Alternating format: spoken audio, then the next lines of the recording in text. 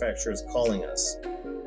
And they've been calling us because they want our wind turbines on their units. And then one day we got a phone call from a company asking if we would license their tech to them because they're looking to use it in a Flettner rotor design while they're going from A to B.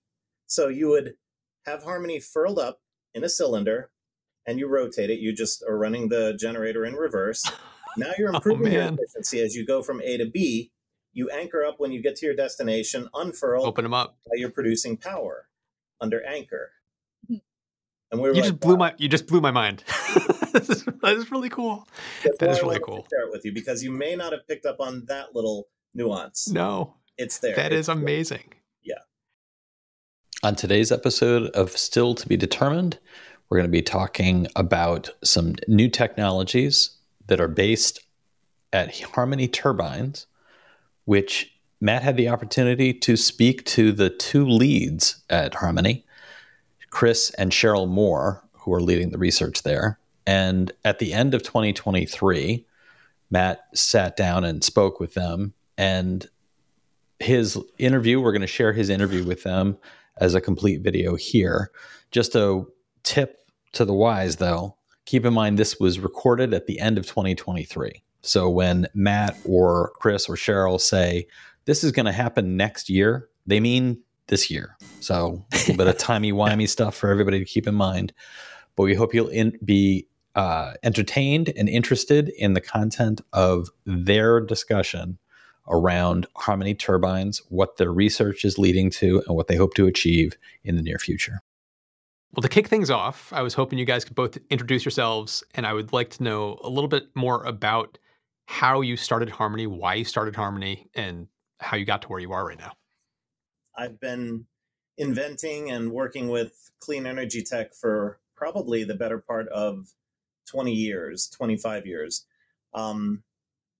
It started when I was just looking to try and figure out something that I could do other than programming and working for the hospitals as a coder, because that was paying the bills, but it wasn't really fulfilling anything that I wanted to do in life. And it started I was reading while I was flying back and forth all over the country about cold fusion and clean energy tech research, but I thought, man, I'm never going to be able to afford to do that. So I guess it just evolved from a love of starting with scrap material, starting with nothing. And I taught myself, there was a Dave Gingery series of books about building your own machine shop out of scrap materials and using waste oil and building your own foundry and machining parts. And so that's what got me down the path of machining and inventing. And one thing led to the next, to the next, to the next. And 100 inventions later, a big, huge spreadsheet, I'm like, all right, how do I turn this into a career? So Matt, it's like you're sitting there with all these inventions and nothing's going anywhere. You're not able to do anything outside of just tinker on the weekends and in your spare time. So a company called Score helped me with that. And they said, let's focus on taking one of your inventions all the way through to get that ball rolling. And then you could fund other projects as you do this. So Harmony is really the first thing that we're taking from the ideation stage all the way through to, trying to take it to a finished product. Right. So it went from tinkering on the weekends and your spare time to taking that passion and spinning it into your first full-time job. It's crazy, scary. Like, how do we go from this is a hobby to suddenly now it's not only paying my salary, but now it's paying both of our salaries, and trying to turn it into something that can, be beneficial to everyone in the world. So right. It has been a wild ride. Yeah. These things don't fund themselves. So we had looked at doing Kickstarter years ago as a possible way to fund this. But can you imagine putting like a huge turbine that hasn't been even made yet? Like, it's thousands of dollars. Nobody would do it. And when he came across the equity funding, the crowdfunding that we ended up doing, that was how things got started, and how he was able to quit his full-time job and start working on this. And that was a little roller coaster there too. And then he did another raise, and now we're both in this and really jumping in full force. Right. Yeah, it took 3 raises to get to the point where we were able to quit our jobs and both come on board full time And hire other people. and hire some other people. Yeah. One of my big questions is why wind? Like, what drove you to do these kind of small, like Savonius style wind turbine? What drove you to that? So everyone out there thinks of wind turbines as these big propeller turbines that are out on the coast, and they do have a few small scaled down versions that they're trying to sell as residential turbines, but I'll say they're very poor at their job, because all they did was shrunk down the great big ones and thought that they should be good for people and people's backyards just the same as the big ones. That's not really the case, because the little ones, if you've ever been up close with one when it's spinning, even just 100 feet away from it, they're like incredibly noisy. They're frenetic to watch them. They're just twitching and moving and stopping and starting, and it's just insane. We have video of some when we were down at the beach, and it was a thunderstorm was starting to kick up. So you were getting some gusting and then stopping, and this thing was just, going berserk. It was like, and then it would stop.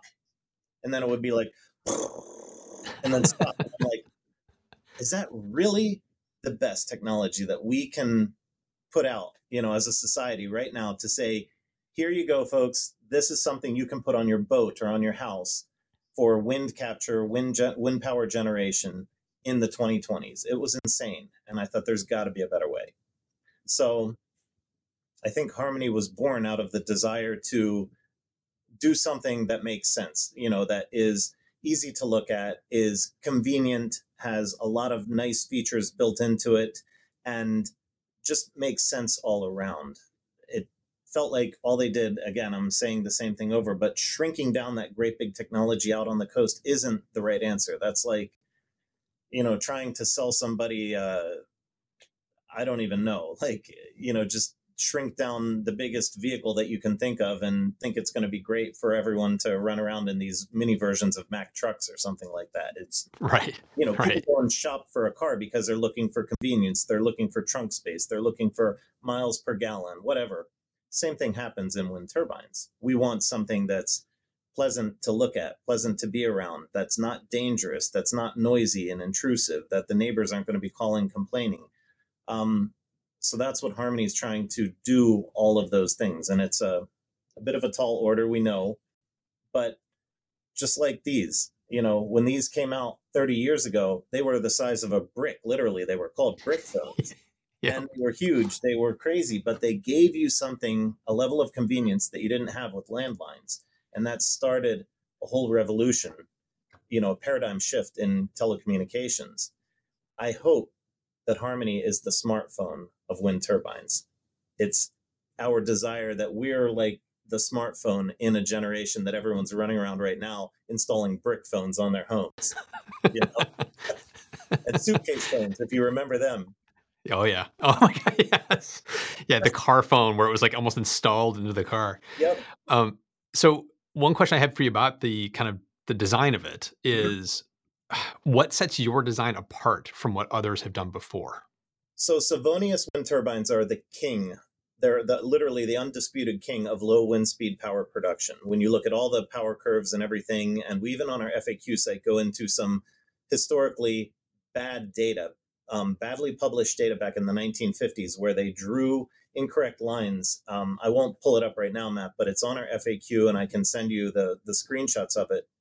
There was bad data published showing Savonius turbines to be a very, very poor producer in these low winds when they were really originally tested in the 30% efficiency range, which is great when you're talking low wind speed power production. So we wanted our turbine to be catering to the masses, so to speak, not, 30-mile-an-hour winds that are constantly, pressing down on the coast, 300 feet up in the air. You're going to put this on your roof. You're going to put it in your backyard. You're going to put it maybe on the side of your barn or something like that. Generally, wind in the rural and even urban areas is not very good. So it's dirty wind, it's disrupted wind, and Savonius turbines are the king of low wind speed power production. Now, it's not magic. This isn't like 0 point energy or, you know, getting more out of a system than you're putting in. It's not magic. It does need wind to make power. But if the majority of the United States and the world at large doesn't have good wind, shouldn't we try and make a wind turbine that can at least capitalize on that, poorer wind condition rather than being oversold on something that, oh, in a crazy typhoon or a thunderstorm, you might get this wind, but if it goes even 10 miles an hour above what it's rated for, then it's probably going to be destroyed. It's like the caveats on buying a turbine that you can get right now are just so crazy. They're $60,000. They're usually like you're getting a 20 kilowatt wind turbine and you're overbuying so that it might produce 1 or 2 kilowatts of power on an average 14, 15 mile an hour wind speed. And then if you go above their rated wind speed, then it has to shut itself off, stop producing, because it's got to protect itself. And if it goes any higher, then it can even be destroyed. We have people that have yachts and catamarans, and they're calling us saying, Chris, when are you going to have this ready? I've already gone through 3 of these crappy propeller turbines this season already. They're out in the boating field because they're being destroyed by these storms that come up. So we're trying to make a better mousetrap. We're trying to make a better product that answers a lot of the big gaps in the industry right now. So the way we approach that problem is we have our furling mechanism where our scoops or fins or whatever you want to call them at a certain RPM, or when the turbine reaches its max RPM, they'll close in towards each other a little bit. And the purpose of this is twofold. One, it'll control the spin, so we're not spinning out of control. But the second thing that does is it allows us to continue generating power. Even though we have strong winds, even though we're partially closed, we're still generating power. The other ones, they stop. They're not doing anything in the highest winds. Like, you should be getting the most power out of those situations, and they're stopped. So Right. that's, you asked what would set Harmony apart from some of the other ones, and this is a major piece of it. Yeah, being able to produce power right on through that storm where everyone else has to stop. Yeah, that furling motion that you're talking about, has anybody else tried that? No. To our knowledge, there is not a single product on the market that's coming close to doing anything like that. They can pitch their rotors in the big propeller type ones. They can actually change the pitch of the rotor to try and maximize their RPMs and different wind speeds, but they cannot escape the wind. Harmony is literally reducing its diameter. So, when you're talking propeller turbine, it's the whole circumference, the diameter of that turbine as it spins. In Harmony, it's more of a Y times X or a Z times X.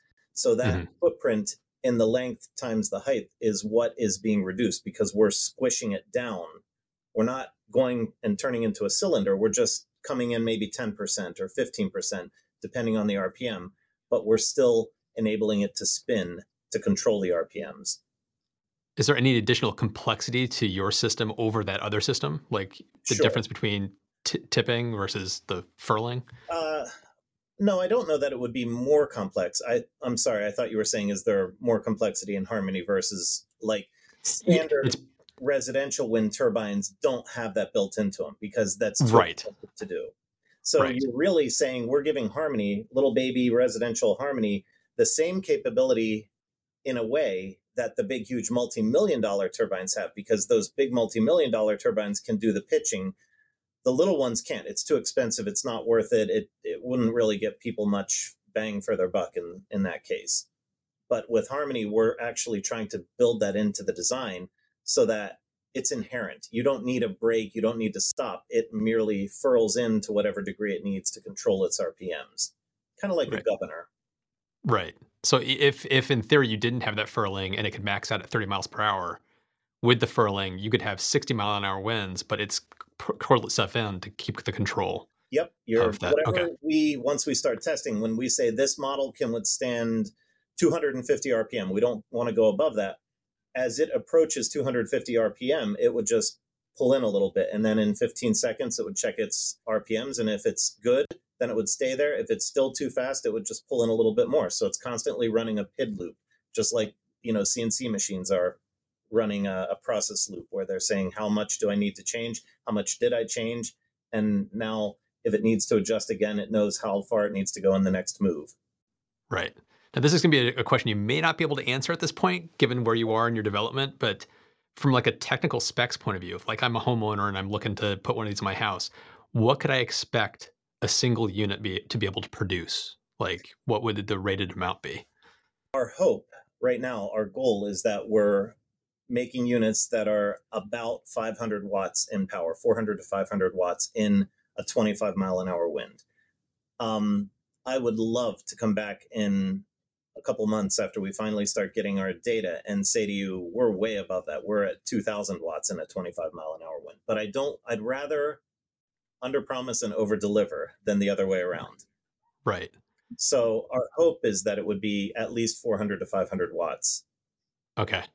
And how much, and again, you probably not going to be able to answer this question about cost, but it's one of those, typically when you're talking about Symphonious turbines, they tend to be much more expensive per watt than something like a solar panel.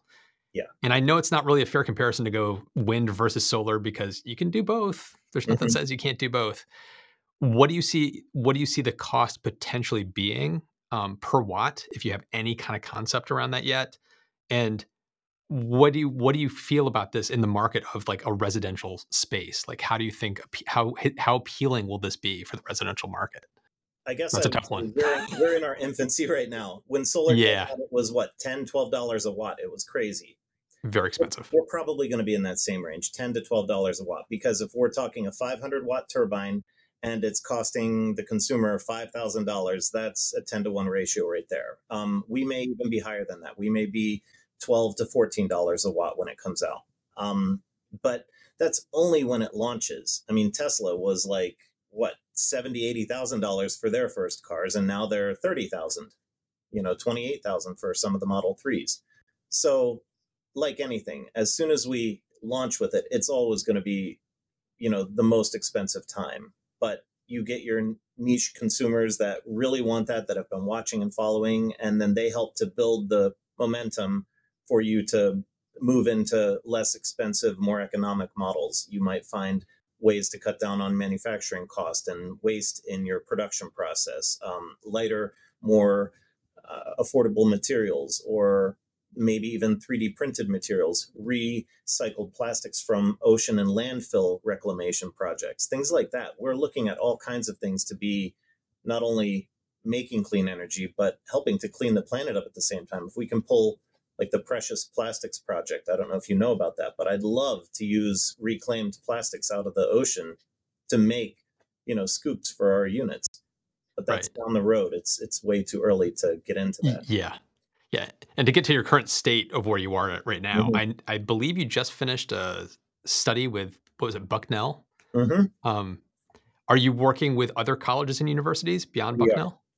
Yeah, we're Okay. actually working with a year and a half, 2 years ago, we got the original 3 schools. So it was Bucknell University, Penn State University, and then Northumbria University over in the UK. All 3 of them approached us and wanted to work with us. We actually had 2 additional colleges approach us, Thomas Jefferson and Villanova. We had to pick just 3 because, being a 3-person company, 2, 3-person company, it's like we can't work with 5 universities here. So we spread them out. We made, we divided things up. Bucknell was working on the actual turbine on their rooftop, full-size scale unit, doing testing. Penn State was doing water tank testing for clustering effects, putting a bunch of little Harmony turbines close together to help with increasing efficiency. The wall effect, as the wind gets squeezed through vertical axis wind turbines, it actually can increase the efficiency like 15 to 25%.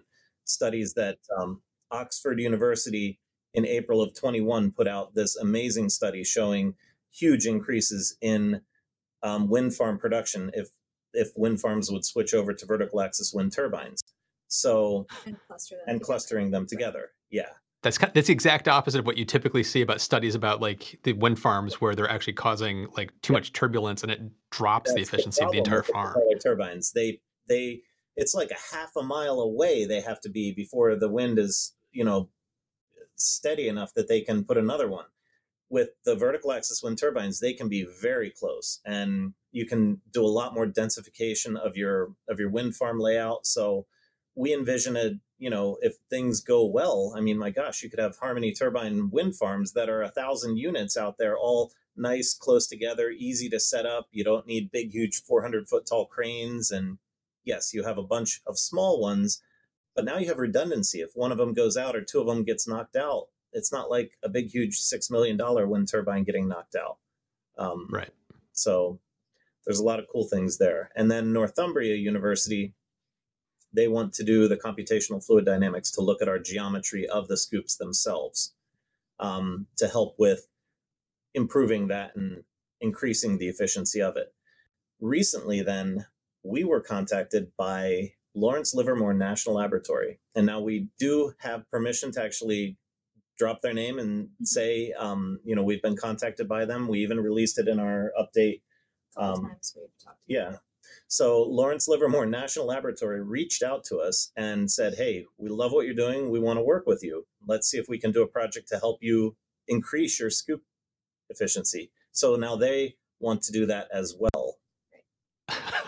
That's first, congratulations on that. That's a great partnership. But it sounds like that's also, but yeah, but it sounds like that's where you're probably focused right now, is on refining the design of the scoops and the the size and shape and everything of them. I was seeing that in your recent, some of your recent videos you've been putting out in the development. Because what version are you on right now of your design? We separated it into two things, because our patent is actually, one is on the furling, and the other, we have a patent on my axial flux generator, and that one, we're on version 3, so we call it Mark 3 for our turbine, and then we are actually on Mark 4 for our generator.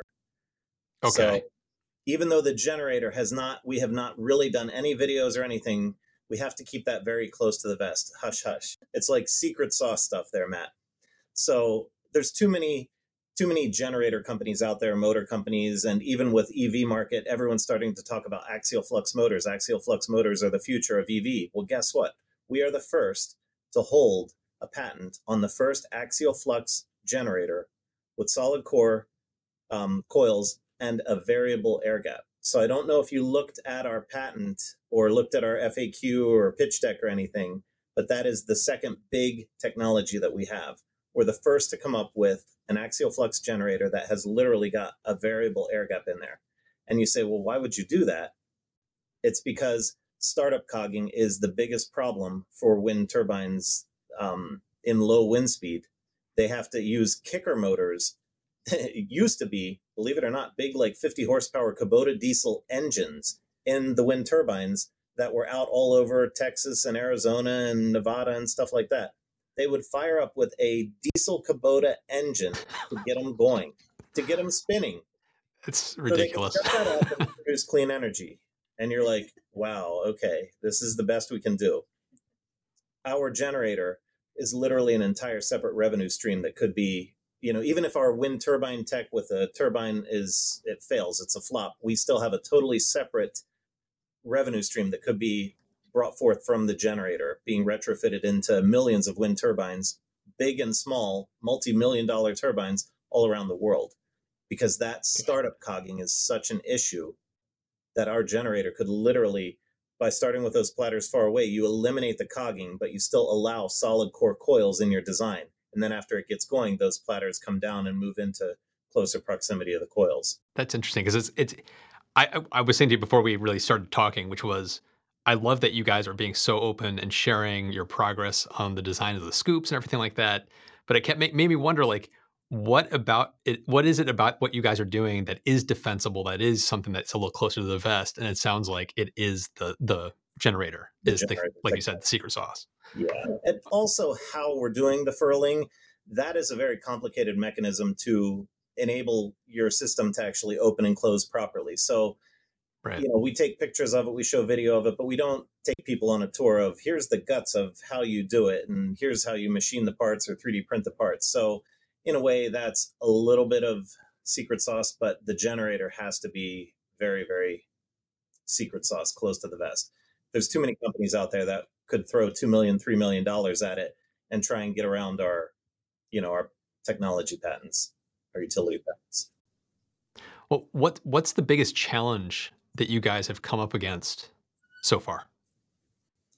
We're tiny, so we have a limited amount of resources and we have very limited funds. I mean, I know a $2 million raise sounds like a lot of money, but once you're done with the raise and paying for advertising and all the fees, you're left with, we were left with 1.3. Yeah, 1.3 million when we were all done with everything. And it's like, okay, we've got to survive now for 24 months and then make the company profitable in that time without going bankrupt.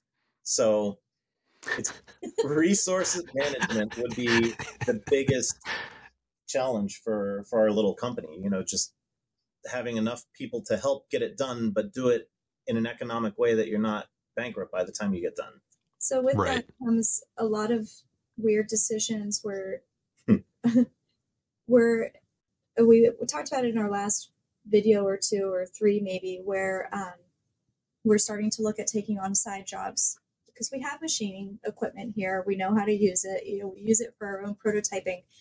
But as we look at the funding that we have and how we're trying to stretch it out and we're trying to do stuff with it, how do we get that breathing room where we can still function and not have to really stress out about running out of money before doing another raise? Yeah, no one wants Right. to do that.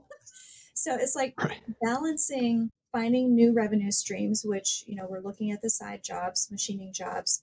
But then how do you handle your investors? Like, are your investors going to be upset that you're not moving forward as quick? Or are they going to be happy that you're trying to protect their investment by keeping the vision alive and not running out of money? We've had a lot of, like he and I and Nate, our engineer, we have a lot of discussions about this. How do we all feel about it? But how Right. does it impact the people that we're communicating with? What is the right decision for us, for our investors, for Harmony? That's tough. Yeah, I That's was really hard. scared to death actually to tell the our investors, our community, that hey, we're starting to do jobs on the side to help supplement our monthly revenue stream here, because if we don't, it's going to get very scary very quickly. You would literally run out of money if the only thing you're doing is R&D. You have no money coming in. So we have machines sitting there literally 85% of the time not being used because we're in the middle of R&D. We're designing, we're doing CAD work, we're testing, we're 3D printing things, and the machines are sitting back there just whistling a tune. And we're like, wow, we really ought to put these machines to better use while we have downtime elsewhere. So Right. that's what we're starting to do. We're starting to get into doing some manufacturing on the side to help supplement our income while we do the research and continue the research. That actually touches on something that I come across all the time with different companies and startups I talk to. Mhm. But I see in the community, and I'm talking about like not the investors, but like just the general public, people who are interested in this. Mhm. It seems to be that there's a lack of understanding about the complexity it takes to go from an idea Yeah. to something you've launched in the market. And it takes a long time to do that and a lot of effort. And so, yeah, We're a lot guilty of of people don't get it. So Yeah. it's like, you're living it right now. Like, what would you want to say to people to help them understand? How would you describe it to somebody, the process and the time and effort it takes to do this? It's originally when I started, like even back in 2019, putting videos out, I'm like, yeah, by next year, we'll probably have data and maybe we'll even have our first prototypes. Oh my word. If I could go back in time and smack myself, you have no idea how many real life issues come up that get in the way of that progress. And you think, oh, it's just a wind turbine. How complex can that be? It's crazy. Go build one. Yeah. Okay. It's crazy with everything that you have to take into account. So I would say the biggest, advice I have there is for people starting a new startup or trying to bring a new widget to the market, assume out of the box that it's going to take 5 to 6 times longer than what you originally thought. It's like crazy. For our community that busts on us sometimes for how long things are taking, it's even you said a little earlier, not many people, like a lot of people work in stealth mode and don't talk about what they're doing. Maybe we're one of the few that people are paying attention to, that's being so open with everything that everyone is seeing the entire journey with all the frustrations and struggles, and not just kind of coming in at the very end right before things are ready to be on the market. I think, when people think of the products that are out there, new products, they've already been through the R&D, and they're not hearing about them until they're ready to go on the market. Well, all of them had an R&D process. They just didn't have it out there. They didn't show it to the world. Right. So it was kind of a difference too. We made that decision long ago, and I took people on this journey because I figured it was the only way we would gain a market share or traction in the market. Because to just bring this widget out and be like, hey guys, look at this cool thing we made, no one would even know. They'd be like, what? It's a vertical wind turbine. They're crap. But by bringing people along with you on the journey from the inception of the idea and showing them the bad data that's out there, the bad research that's out there, all of the problems with the current units, and showing the whole process from the beginning, we have built a community of supporters now. That the biggest complaint we have is, doggone it, why don't you have this thing ready yet? Like, that's what people are upset about. Why can't I go buy this? And in a way, that's a really good problem to have, because people believe in what you're doing so much so that they're upset they can't get it right now. So, at this point, yes, it's frustrating, but it's not necessarily a bad problem. It's just kind of like a really big fire burning, behind me here. I was going to say, it's like that. I think that is a really good explanation when you said a lot of people are in stealth mode, which is the way most companies handle it. So when they come out, it looks like this miracle product that's like they just totally ignored the 8 years of R&D that it took to get to that point. Yeah, it's like where you guys are. Yeah. Oh boy. Kind of like you actually said something in there that I'd want to hit on a little bit, which is said people often hear vertical access wind turbine. Oh, those are crap. Dismiss it. Yeah. Do you want to expand on that a little bit? Part of 20 minutes ago, I was talking about there's bad data out there. We actually have it on our pitch deck. We have it in our FAQ, and we have links to, I should go get the book. I actually have the physical book in my desk signed by the author with the bad data in it. And that was pretty much the beginning of this bad data before the internet and everything back in the 1950s. It's speculated, and I'll say this because I'm using the word speculated, that someone was paid off to change. All it is 2 arrows that are drawn incorrectly. The labels were all the same. They were showing like you can take a picture from our FAQ and put it in here, but they've got the label for the Savonius turbine and the American multi-blade like farm wind turbine, just a farm thing that pumps water. Those labels are in the same spot, but what they did was they drew the arrows wrong in the 1956 or something like that. And then it suddenly got published in all these engineering papers and scholastic, books that they were teaching about wind turbines and everything. So suddenly this bad data was proliferated all throughout the, pen and paper and hardback cover society, because there was no internet and no one to sit there and debunk it. For like 60 years, this bad data has been all over the internet. So if you go out and you just search on wind turbine efficiencies or wind turbine efficiency charts, and you look, you'll see 50, 60, 70 pictures that are all the same thing, pretty much a little caricature or drawing here or whatever there. But then if you really dig into it and look, you're going to see the Savonius turbine is like the lowest, crappiest out of all of them, out of like 10 or 12 pictures. And then you'll see one that suddenly it's like up in the 30, and you're like, well, wait, what's that one? It's the same graph, just the arrows are reversed. Yeah. So the bad data, because the internet is just a copy and paste society, it was just making it 1,000 times worse and just putting all this bad data out there. In working with the universities, Penn State especially, like the professor slapped her hands down on the table. She goes, yes, I've been trying to teach this for the past 5 years in my classes, that the data's wrong. So they were excited to work with us on this project because they wanted to help debunk this bad data. So I'd love to be part of debunking that here in the next couple of years if things go well. So because because it was bad data, Yep. it clearly slowed the research and development in that area. Yep. What do you think the size and the potential is for the suburban, even urban, residential apartment buildings, condos, that kind of thing? What do you think the potential is there for wind generation in a more urban, suburban setting? I think if we do it well, our phone calls, emails, and newsletter lists speak for themselves. Matt, we literally have thousands of people begging for this product, waiting for this product to come out. We have yacht and catamaran manufacturers calling us. Carnival Cruise Lines has contacted us about putting them on their ships. We literally were in a NASA, not a official NASA presentation, but an unofficial NASA presentation for our turbines being on a Mars expedition about 6 months ago. There is all kinds of potential for people are starting to wake up and see the propeller turbines are not the way to go. There's got to be something better.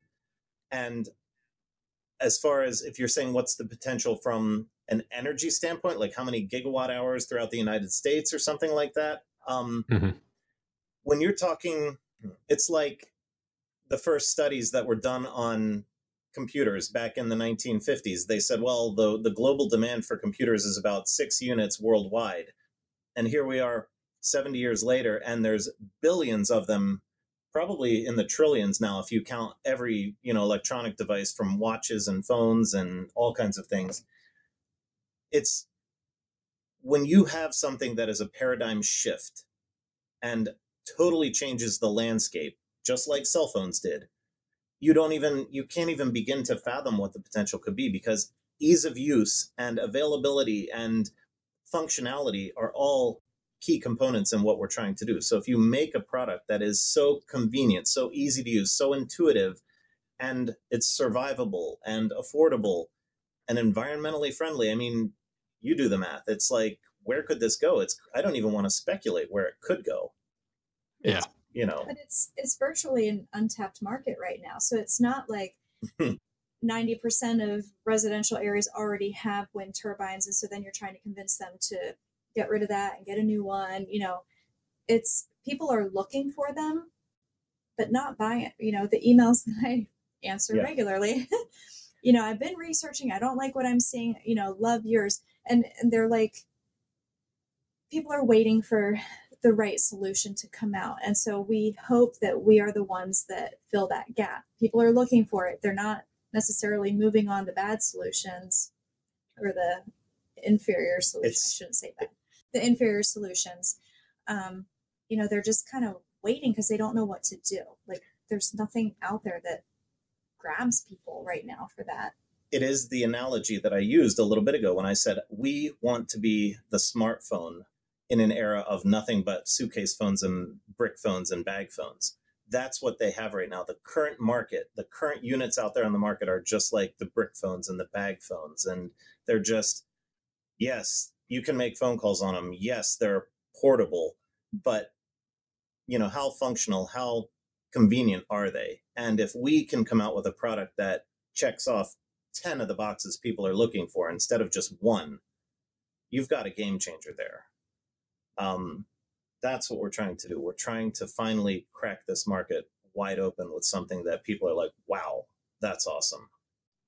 Well, I think to help people understand, like, if in a residential setting, what it might look like, because you can't just put a turbine like 5 feet off the ground and say it's going to do great. Right. You typically have to raise it up high enough. Sure. What kind of height range would we be talking about for your kind of setup? I would love to, after we get out in the market and we're launched, have underwriting laboratories approve us for installations on roof peaks or top of apartment buildings or condominiums, high-rise buildings in the cities. Like on the corners of the buildings, you could have 10 of them going up every story or whatever. There's the sky's the limit, no pun intended, with where you could go with this. Just anywhere where wind is being squeezed or funneled, or tops of hills, or accessible places that are reasonably off the ground. You don't want them at ground level because someone could walk into it and then you're having a lot of crazy stupid stuff happening. you need them at least 10 feet off the ground so you avoid lawsuits. But yeah, we want them to be something approachable and easy to install. Not right now, if you called a wind turbine company, if you could even find one, and said, hey, I want to get a wind turbine out here. I've got solar on my property. Let's put wind on my property. They'd be trying to sell you something that you have to build this frame that goes up in the air 60 feet. They'd be quoting you numbers of 25 kilowatt units, and it would be $65,000 to install. And you're going to look at them and go, yeah, okay, thank you. There's no way I can do that. At least 99.9% of the people making that call would not be able to do that. We're looking to improve that phone call tremendously by it being something that the average person can actually afford to do. And in that way, yes, in the beginning, it would be more expensive. It would be costly. But as the technology comes down into mass production, then it would start becoming something that everyone could afford. Just kind of like cell phones. I keep going back to it. In the beginning, only the crazy people could afford the bag phones and the suitcase phones. But look where they are now. Now So you find people that don't have one.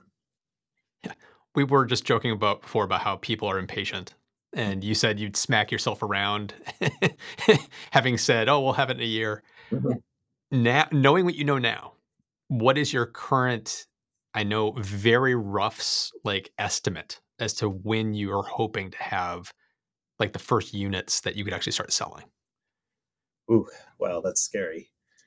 Because So the current verbiage that we're telling people is that, it all starts with data. We can't even speculate until we start getting data, and then we know what kind of changes we need to make to the turbine. That will drive Right. everything. So our goal is that probably by midsummer next year is what we were telling people. Okay. That we would probably have some test sites up. That's what we're Okay. beta units, even up here on our building. We want to be gathering data by summer next year. Yeah, I think that's a better way to phrase it. Right, gathering data by next. Right. We're literally, we have it strapped in the back of our truck right now. If I took the laptop out there and showed you, it's literally loaded up, strapped down, ready to go. We have our eddy current resistance brake built, and it is dialed in so we can actually get data. We are starting to gather our own data. Literally this week, we're ready to go.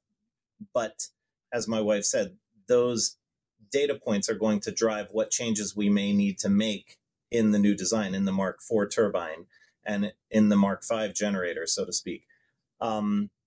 So we will be gathering data over the next 6 months here. A tremendous opportunity to finally, after 3.5 years, finally get this juicy data that we've been waiting for. We know our scoop geometry is not optimal. We're already doing the little wind tunnel testing and comparing A to B so we can see where we need to go with the new designs. Now we have a way to get that tangible, the data, to put our hands on it and say, okay, in the wind tunnel, this one proves to be better. Let's build a full-size unit and take it out on the road and actually see if it is. So Matt, I love you, honey, but a year next summer to have beta units out there might be scary because they would be current models, and the current models are already outdated. Even before we launched, we already know that the current models, we joked about our gold standard because Nate, our engineer, actually printed it in gold without trying it, but it is a representation of our current model. So we call it our gold standard, and it's got a lot of room for improvement. So to put those units out in the field would be disappointing. And, it's only going to be marginal data at best to put those out in the field. Okay. We need to improve the scoop geometry, and that's the work we're doing right now with the wind tunnel testing, with Northumbria University starting their project finally, and then the Penn State data as well. If Lawrence Livermore, if we can finally lock in on a project grant to do this, then we would even be doing a project with them. So it's longer. It is not next summer that we'll be in the field with beta units. It might be our own units that we're out in the field doing testing with, this whole next year, but it's not going to be the current models. It's going to be just models helping us improve efficiency. That So was a what I'm taking away from that is So, everybody needs to be patient. like, we should almost redo that whole soundbite, because you're like, so in 3 words, how long will this be? And we're like giving you a 300-word explanation. Yeah, can you ask the question again so that he can finish it and I don't say anything? it's going to be a while. I mean, I need to update my verbiage. yeah, lessons learned from the past mistakes, you know? Yeah. I mean, in short, it does sound like progress is absolutely being made, and it's going to be really hard to estimate because you're still waiting on that data and the refinements to your scoop design. And so once you have all that figured out, Yep. then you'd be able to give a better estimate as to when it will That's why be we've ready. gone. That's why we've gone the route of telling the story rather than Right. trying to predict the future. We are Right. simply, and I know it sounds crazy, but that little bit of a shift from, instead of trying to predict things and run it like a company, we're just telling our story and sharing our journey as we go. And people have actually calmed down a lot. It was when we were trying to put a pin on it, when we were trying to pin the tail on the donkey, and that's when people were getting upset. And it's because you were letting them down. Now we're just sharing the story and trying not to build up expectations, but rather just, here's where we're at, here's what we're doing. And my hope is that people understand that and see it as a process that does take a long time, rather than we're dashing their expectations for, you know, Right. we've had people like, they're building a house right now, and gosh darn it, they wanted a Harmony turbine. What do you mean it's not ready? They want all the specs, what they're going to need to install one, and How we big don't of a know yet. how big of a pad do I need to pour, and how many, Oh, anchor wow. bolts do I need? And I'm like, oh my word, dude, we're nowhere near that. But it's, these people are But out that does show there's excitement for products like this. I mean, anytime I talk about wind energy on my channel, people go nuts with what can I get for my house? And it's like, there's really nothing good out there yet. Right. You gotta Yep. wait. Yeah. There's one other really cool piece of tech that you may not have picked up on in any of our older videos, Matt, but I'll tell you about it now. Have you heard of Flettner rotors? Yes. Okay. Yes, I have. Yep. They are doing testing right now with cargo container ships and large ships, where they are taking Flettner rotors and rotating them up on the deck of these ships. And you tell me, how much are they seeing as far as improved efficiency? I don't know the exact numbers offhand, but they're seeing a big improvement. Huge improvement. I've heard up to 30% improved efficiency. Yeah, wow. So for 2 years, we have had yacht and catamaran manufacturers calling us. And they've been calling us because they want our wind turbines on their units. And then one day we got a phone call from a company asking if we would license their tech to them, because they're looking to use it in a Flettner rotor design while they're going from A to B. So you would have Harmony furled up in a cylinder, and you rotate it. You just are running the generator in reverse. Now you're improving your efficiency as you go from A to B. You anchor up when you get to your destination, unfurl, open them up while you're producing power under anchor. And we were you like, just blew my mind. That is really cool. That is really cool. To share it with you, because you may not have picked up on that little nuance. No, it's there. That is amazing. Yeah, that is so cool. That's insane. That is really awesome. The universe is giving us so many things to work on. I can't even keep my mind straight half the time. So we're just trying to keep our heads above water, figure out what we need to focus on, because so many things right now are just coming out of the woodwork. And it's like, it's exciting, but it's crazy to try and manage all those, juggling all those balls. Yeah. Half the time I'm just like, guys, just let us figure out the recipe. Then we'll all bake the cookies together. It's like, that's where we're at. Yeah. Well, is there anything else that we haven't touched on that you'd want to touch on? No, I guess I would just ask that people understand this is a lengthy and difficult and convoluted process. It's the real world. And in many ways, I think the model of what we're doing, of how we're sharing the journey, how we're being open and honest, we're not hiding things, we're not, keeping it all hidden until the last day when it pops out of the Jack in the Box, boing, and it's done.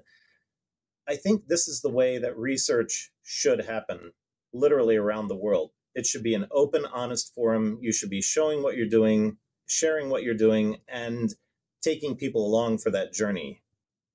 But it's a different methodology than has been employed around the world for, the last 100 years. So that's why it's so strange for people to see us doing it. But in many ways, I think this is the way that it should be done. To quote The Mandalorian, this is the way. And, this is the way. I would really like to see more of it. So I don't know, from one little tiny company to the rest of the world, I would say, yeah, let's start opening up our research and doing more of this open, honest development and not hiding the ugly parts of it, because people get jaded. People get, false perceptions of how things are made when that happens. And we have no grasp on reality, what it takes to really change the world and make it a better place. If we just think we press a button and it's all better, then that means everyone else is going to take care of all the nasty problems and we can just, do the fun stuff. But in the reality of the world, everyone has to work to make it a better place. I love that. That's a perfect place to kind of end on that, because I agree with that 100%. 3 cheers for that. I wish people were more open about this, because it would also help the cynicism that's out there. Just like when everything is in a black box, people let their minds run wild. When you're sharing it, that makes it a lot harder. So I appreciate that. Yeah, we can wrap it right there. I just want to thank you again for taking the time to talk to me. Sure. Thank you as well for your interest in taking your time. I've been watching you at least for, I don't know, 4 or 5 years now. So it was pretty. Wow. When my wife Cheryl comes to me and she's like, "So we got a call from the YouTube guy Matt Farrell," and he's like, "Oh yeah." Yeah, I was like, what? So that was pretty cool. I have to say that made me smile when we got your call. That is awesome. Yeah. When you guys sprang up, because we were doing this research into this more residential kind of style of wind power. Yeah. And you guys sprang up, and I saw when my team shared with me, like, look at all the stuff they're sharing. I was like, my mind was blown of like, wow, I kind of went down a rabbit hole of like, I wish everybody was doing what you guys are doing right now, because it's just incredible. So keep it up. Well, that's awesome to hear. We're getting, at least your vote of approval for what we're doing. We were hoping that we weren't like committing suicide with our company. Not that you're, No. No. It's nice to hear. I guess it's nice to hear someone like yourself who does interview and get in with a lot of different tech groups and things like that. To hear you say that makes us think, okay, we're probably onto something that's at least in the right direction here. Yeah. Yeah, I love it.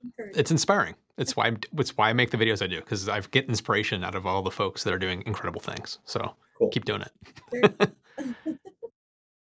Thank you so much to Chris and Cheryl for taking the time to sit down and chat with Matt. And I know I look forward to hearing more about what they're working on later this year. And if you're interested in following their work and finding out more of the details of their work, you can check out their website, which is at https://harmonyturbines.com. And in an unusual move, Matt made sure to flag this for me. They're making their progress and information about their research available publicly. So they are putting in posts on their site. They're using YouTube to share basically 2-camera discussions about what's going on with their work. A really interesting approach, given how proprietary knowledge usually works and how corporations usually operate. So if you want to follow along with what they're doing, they want you to do that. So please do drop by their website. And I know that I'm looking forward to what they come up with in the next year. And Matt, I hope you have plans to stay in touch with them so that we can follow up I do. on this website as well. So thank you everybody for checking out that interview. Don't forget, you can jump into the comments with any questions or comments about this episode or any previous ones. All of that really helps the channel. Don't forget to subscribe. Don't forget to leave a review. Don't forget to share us with your friends. And if you'd like to directly support us, you can directly support us via YouTube's join button, or you can go to stilltbd.fm, click the join button there. It allows you to throw some coins at our heads. We appreciate the welts, and then we get to the difficult business of talking to one another. Thank you so much, everybody, for taking the time to watch or listen. We'll talk to you next time.